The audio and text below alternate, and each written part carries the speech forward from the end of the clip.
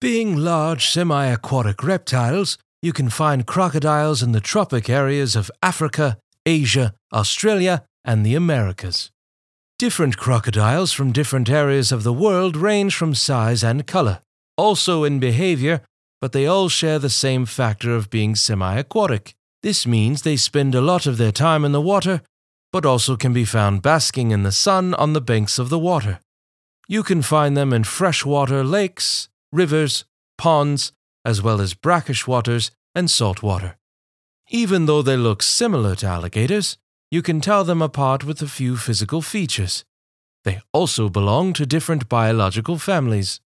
Crocodiles have a more narrow head shape with a V shape compared to the U-shaped snout of an alligator. The jaws of a crocodile are noticeably different as well. You can visibly see a crocodile's teeth on the upper and lower outer parts of the jaws. These can be seen even when the mouth is closed. A little harder to notice would be the webbing of their feet. Crocodiles have more webbing on the hind toes, which help filter the salt through those glands. Alligators also have this, but it is non-functioning. Another separating characteristic is temper. Crocodiles are more aggressive than alligators. Crocodiles have great senses that help them track and hide from prey.